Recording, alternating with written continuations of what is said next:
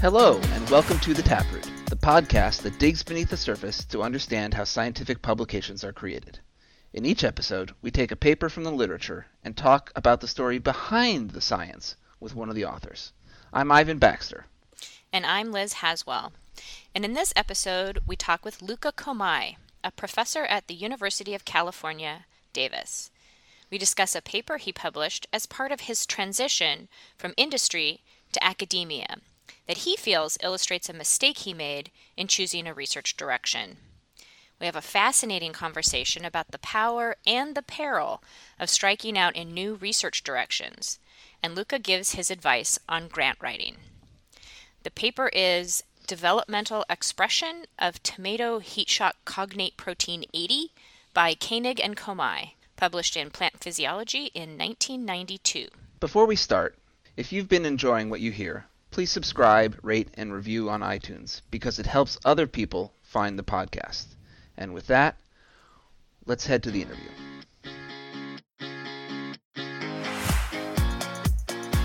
So today's guest is Dr. Luca Comai.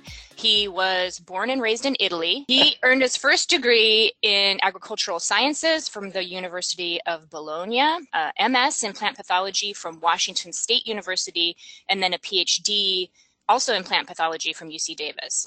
After doing a postdoc there, he joined at the time, little-known startup company called Calgene. As you may know, Calgene was the first company to produce a genetically modified product for grocery shelves, the Flavor Saver tomato, which for various reasons is no longer on grocery shelves. In 1990, he took a faculty position in the botany department at University of Washington, where he was involved in a number of projects, including the development of tilling.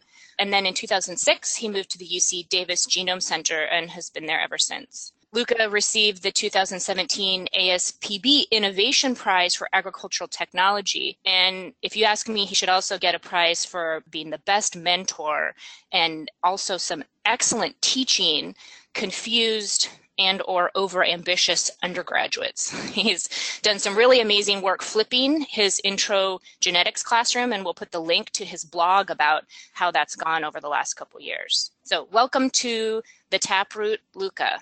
Thank you, Liz. It's a pleasure to be here. Great. So I think the first thing we'd like to do is just have you summarize the paper that you've selected for discussion. It's a plant physiology paper from 1992. So can you just give it a quick 1 to 2 minute summary? Sure. That is a paper that it actually comes from my work at Calgene. And at the time, we were trying to engineer resistance to glyphosate or Roundup. And what we had an enzyme which was tolerant to the action of the herbicide. It was called EPSP synthase, and we wanted to express it at a high level in the plant apices where Roundup is transported to and accumulates. So to express it efficiently, we started looking for promoters that would work very well in the growing points of plants. And that was essentially a cDNA screen. We were looking for high-level cDNA that hybridized well to CNA probes made from the very tip of the tomato plant. And we were picking the genes. So this is like an old-timey microarray, right? This is before microarrays. Exactly. When we looked at this particular clone, it was the heat shock cognate protein 80. And at the time, there wasn't a lot known about this type of proteins. It's a very common heat shock protein. But it turns out that heat shock cognate 80 comes in two forms, one which tends to be expressed under heat shock and the other one which is actually expressed in growing points of plants. And it's expressed there because it does a number of important things, such as binding steroid repressor and things like that, keeps them in an inactive form and keeps them around ready for to initiate their transcriptional response. Anyway, we had this protein, this gene, and we were very interested in why is it expressed in the way it is. So we started characterizing what was required for its expression. And essentially the paper there describes what is required, meaning that it has a promoter and so forth. Nothing surprising. It is a very, in a way, descriptive paper. As I look at it, it was done well. It has the person that did most of the work is at the time was called Anne Koning. She went on and changed her name later, and her current name is Anne Slade. Anyway, that paper described the activity of this promoter, and that inspired me to start a project. That was my first project in academia. So this is a sort of a wonderful snapshot into how science was done 25 years ago. I think it's really interesting that Liz tried to contextualize it for our younger listeners by saying this is sort of like a microarray. I know, which nobody even uses anymore, right? I should have said RNA-seq. I realized how dumb that was. So, I think it's really, just a testament to how much science has changed over the last 25 years that you, as one of the first figures, had to put the entire gene sequence typed out in 3 different ways. Well, not a lot of people had access to internet. The internet didn't exist. So how would you get the sequence? You basically copied it. You would type it in. You would look at the paper and type. And that sequence, with it was Sanger, it was radioactive, dideoxy terminator. I remember looking through the gels. We actually sequenced, little touch of elegance there. We actually sequenced the RNA as well. We took the native RNA and hybridized it to a primer, and then extended that primer. The primer was highly radioactive, so we could actually sequence the mRNA in a complex mixture and determine where it terminated, meaning where the 5' was. So we actually knew exactly where the 5' was, which most people don't even notice as you look at that paper. But it was done robustly. So Luca, these experiments were performed both at Calgene and at UW. So this is sort of like straddling your career transition. Is that right? Exactly. We characterized some. I can't remember exactly what was done at UW, but about maybe 30% of the work was done at UW. Maybe you can talk about the decision to leave industry and what was the motivation for leaving industry, and then how you took this project with you. And sort of as a side note, I just want to, if you want an interesting perspective on the whole development of GMOs as a field in which Luca is highlighted in a few spots, there's a really good book that actually Liz gave me several years ago called Lords of the Harvest by Daniel Charles, who is now the science correspondent at NPR. And there's a few amusing anecdotes about Luca's time at Calgene there, but it's a really good reference. But maybe, Luca, if you could just talk us through the decision to leave Calgene, start at UW, and how you took this project with you. So I joined Calgene because in 1981, it provided the opportunity to do something which at the time appeared to be crazy. We would engineer plants. We wanted to alter them. And we weren't even close. 1981, there was not. The only thing that made it even vaguely possible was that we knew that Agrobacterium was putting DNA into the plant genome. I was there through the. Luca, so what's attracting you to it is that it's crazy? Yes. Okay, I just want to make sure that's what you really meant. I've always liked challenges, and that one sounded like a good challenge. And in fact, I had a great time. It was a lot of fun to be at Calgene. I think my experience was shared by at the time by many other scientists who joined companies, and it was a little bit of a wild west at the time because nobody knew what to do. So we didn't have bosses by definition that would tell us what to do. You just landed there on a bench and started doing work, and they were hoping that you would do something that eventually would turn into a product. We had science board, but even the science board, who were very distinguished scientists, really didn't know what would have to be done next. Except, they had good scientific principle and all that stuff, but it was the Wild West. Then as time went on, things became a little more structured. And people started talking to me about products. Like, well, what are these products? I was in there for the fun, for the science. And I understand, of course, the company has to focus on products, but for me, it became a little bit taxing to think about products. And some people may love it. You just sit there and tinker it and make it better and better, and you have the satisfaction of seeing something hitting the market. And it could be something very useful to farmers and so on. But for me, I just like to go into things that presented themselves as challenges, and I like the discovery part, the early part. I didn't like the later part. So basically, I decided that I had to move on and go to academia. Eventually, a couple of years went by. I applied to Seattle, and I got the job. That was my transition. Do you have trouble convincing the faculty at UW and other places that you could make this transition back? I mean, this doesn't seem like a very common route. Do you think it was easier back then? It would be harder now, or actually, I thought back, and back then it was relatively easy, and it would be easy again if you are in an industry where you're perceived to be at the cutting edge of something. Mm-hmm. So, for example, I would imagine that I'm guessing, but I would imagine that somebody who's in the genomics industry at some cutting edge of some genome sequencing assembly or stuff like that.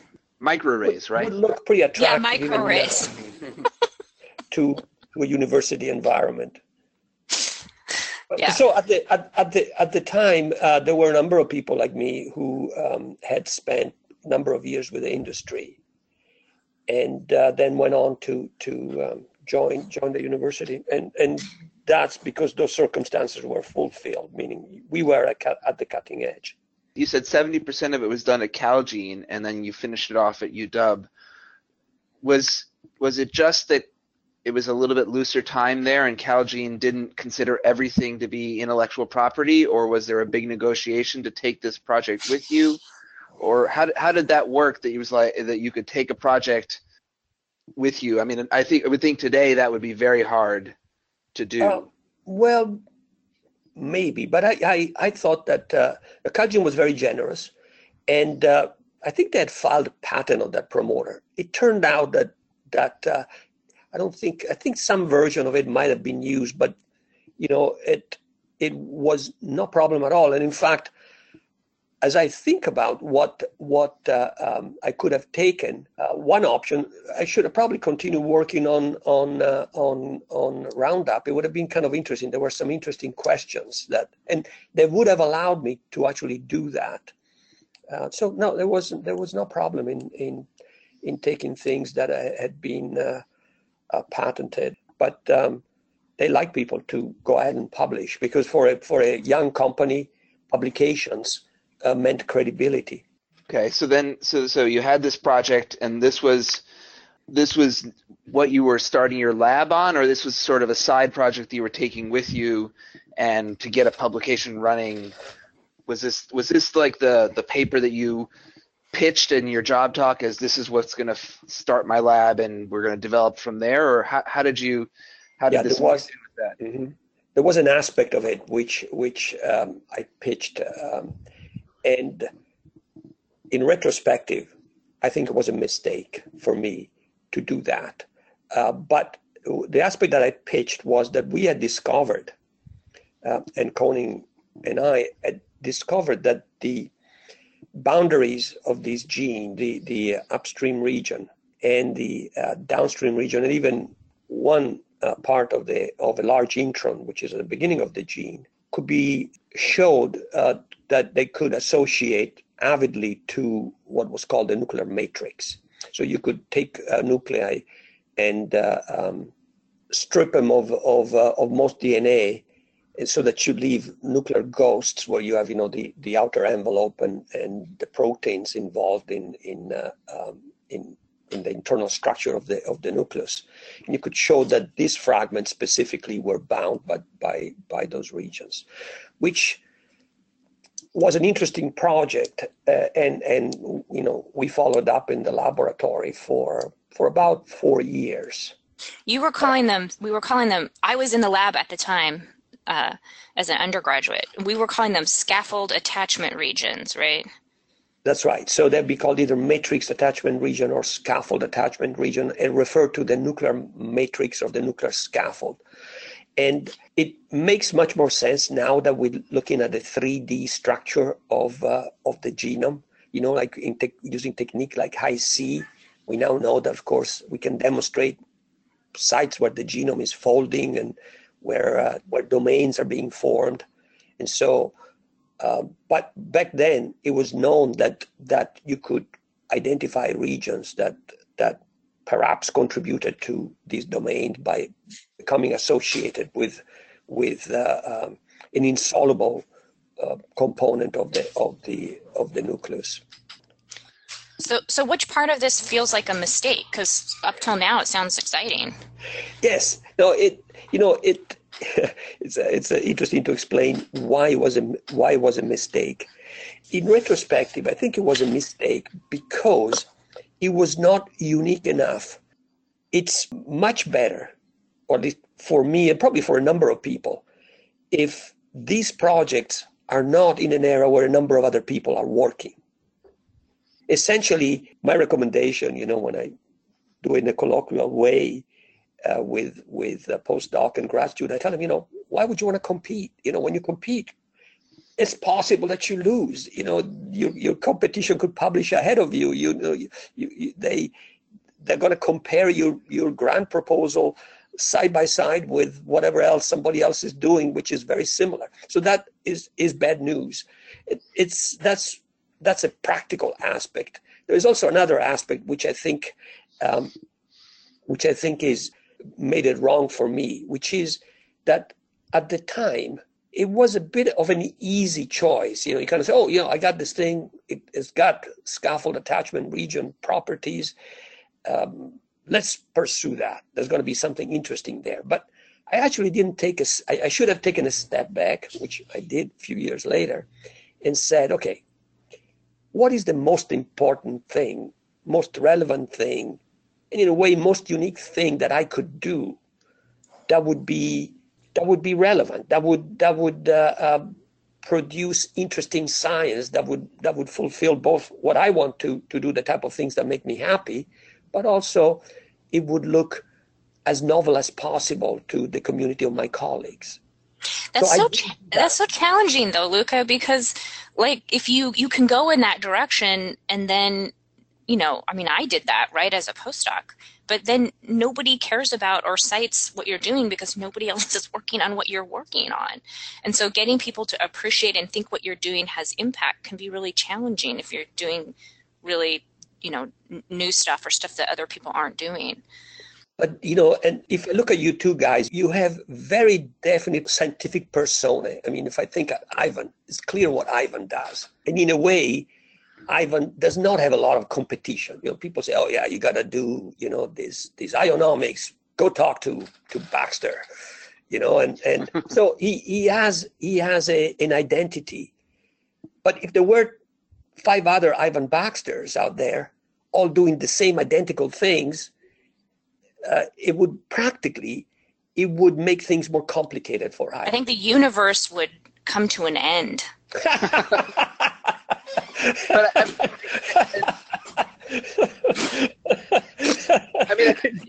Beginning of the apocalypse. Yeah. Yes, that is what I was trying to say. Yes. There are certainly people who think that. That's true. Okay, so Luca, that's a really interesting question because for those who don't know, ionomics was developed in David Salt's lab. They started that before I joined, and then I joined as a postdoc. And when I was out on the market, I was pitching ionomics, and the biggest question I kept getting was, how is what you're proposing going to be different than what David Salt does? And is there really room for 2 of you? And for both David and myself at the time, it was obvious there was a burgeoning field, but I think this idea of if you're trying to find the sweet spot between something that's you're going to be able to attract grant support for because it's an important question, something that you're good at and excited about, and something that is unique and a question you don't have competition for, that sounds really daunting to me. If I was a junior, it sounds really daunting to me now. Yeah, like what's in the middle of that Venn diagram? There's few questions are in there.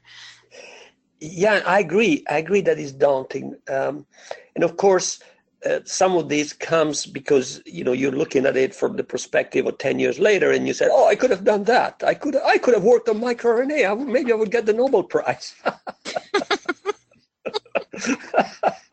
We're joking, but one important thing is that you have to also recognize what you are good at. What are your strengths? I recognize, after many years of doing science, that I'm a good initiator, but I'm not a good follow-upper, meaning that I have to labor a little bit to finish things.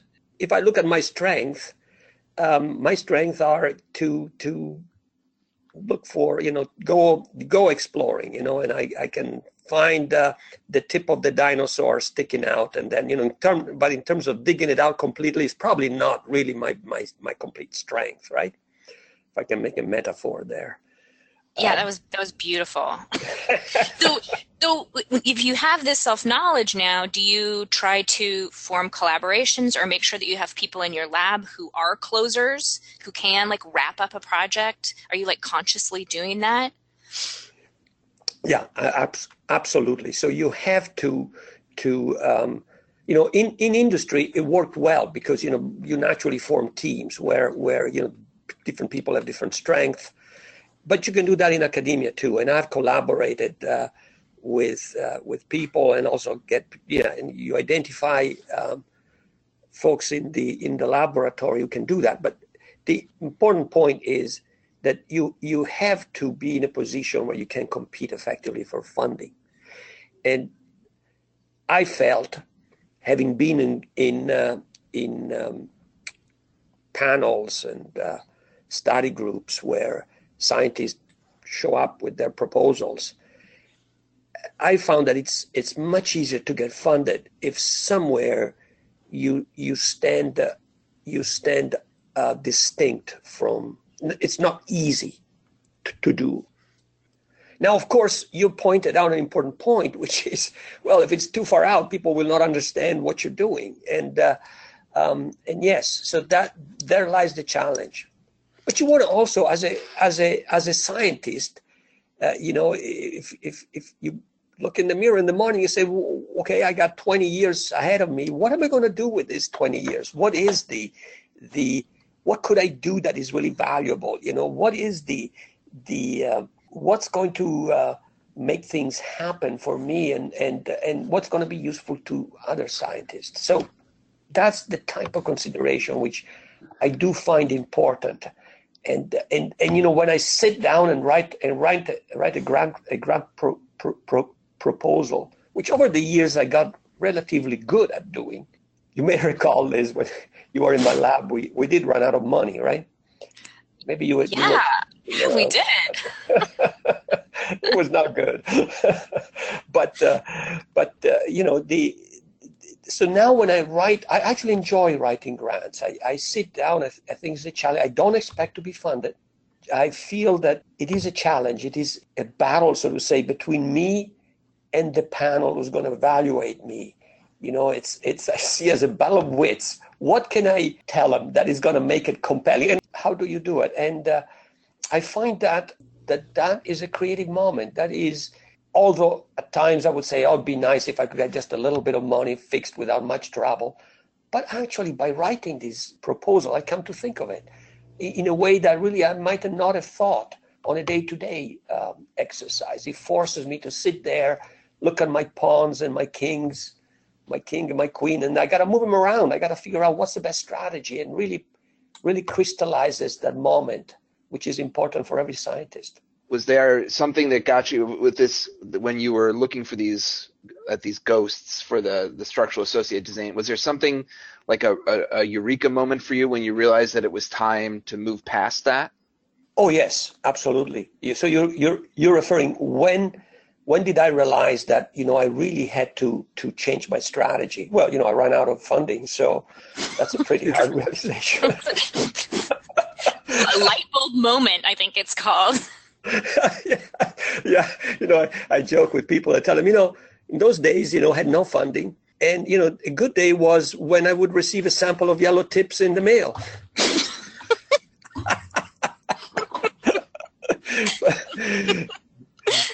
I don't think we ever got as far as like washing out yellow tips. It wasn't that bad. Yeah, no, it wasn't that bad. But that was the moment. And that's when I realized that I wanted to follow the type of strategy that I had outlined. And I chose to work, so I chose to address a totally different question. I said, plants do something very special. It's called polyploidy. They're not the only organism that does that, but they certainly do it very efficiently. And there are a number of questions intrinsic to the genetics and the molecular biology of a polyploid. And I started thinking, what were those questions, and started addressing them, and did some very early preliminary work that I could do just by growing plants and crossing and looking at things, and that worked out very well. So, Luca, what would you tell a young person who is maybe like Ivan was describing for himself, is about to try to position themselves for an academic position? What advice would you give them that is concrete about how they should go about their last couple years of their postdoc as they prepare? Yeah, interesting question. So the first advice that I would give to somebody who's entering the academic career path is to prepare themselves and essentially what are the expectations. So you have to develop a mind frame, in my opinion, that accepts failure as a path towards success. So let me explain what I mean by failure. And I mentioned when I was saying, I write grants and, I really don't expect to be funded, but every time I get funded, I'm happy. When we write a paper and we write a proposal to an agency, that paper and that proposal is going to be examined in a subjective way. People who are going to look at it, they're going to try to do the best they can most of the time, but they do it it's a subjective exercise, which means that you never know absolutely which way is going to go. And sometimes they may look at it and say, oh, this is not good, or this is not good enough. And we have to, I think, accept that as a possibility. And what is the remedy? How do you overcome that? Well, because it is subjective, your chance of success increases with the number of times that you can send your proposal out. So essentially, you want to get into the mind frame that you will submit proposals. Of course, you will try to learn from every time you submit this proposal. You get review back, but understand that every time the process that looks at it is a subjective process. So it's a stochastic process. So you can do the best to get yourself into the top range, and then it's up to essentially good luck, and good luck will work if you can repeat the experiment, because eventually it's going to have to work out. So that's the mind frame. The next aspect is, how do you come to decide what would be your research area? Well, certainly there is a certain, you may not be able to move laterally very easily, but I think if I look at the career of very successful scientists, many of them have demonstrated that ability, that demonstrated the quality to retrain themselves. In my case, I identified a gap, identified an area where a lot of work was missing. And so by the time I submitted a proposal, I was successful. And the first proposal I wrote on that, I believe, got funded, because I think the panel looked at it and said, oh, this guy is looking at one aspect of plant biology that has really been neglected. I recognize the challenge in doing that. That's what we want to aim at. We want to aim at identifying a critical gap in knowledge that can be addressed by us effectively, but also can be recognized by our peer to be worthwhile. And unfortunately, you would like to say, well, there may be something, a gap of knowledge that nobody else understands because it's so far ahead of your time that unfortunately, in that type of area, it will be very difficult to get funded. And so that would probably not be a good decision. I worry that in our current funding climate, to be a more competitive landscape overall, that it's a lot harder for junior people to make these big shifts in where they're going. Certainly after they have a job and before tenure, I wonder if there's enough room for people to do that. I do agree. There is a challenge there. On the other hand, it may be possible that some people have tried to get funding for a number of years on area X, and maybe area X is not a good area because of some intrinsic problem. And I think one big problem, if there are too many people in area X, then it's very difficult. In my opinion, that's very bad. And so at that point, you're on a sinking ship anyhow. You might as well swim and try to find something that floats. I think we're going to wrap up here. Thank you so much, Luca, for sharing all your wisdom. It's actually really neat to hear about how you kept, all throughout your career, you kept recalibrating and just sort of reorienting yourself according to what piqued your interest and kept your lab afloat.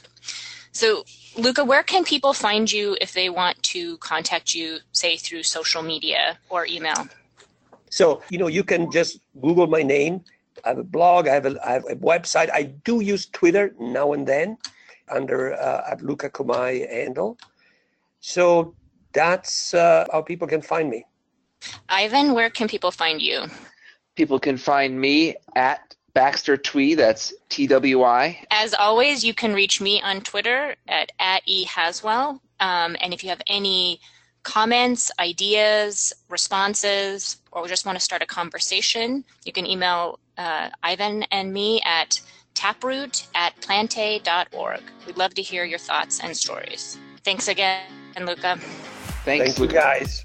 It was a pleasure.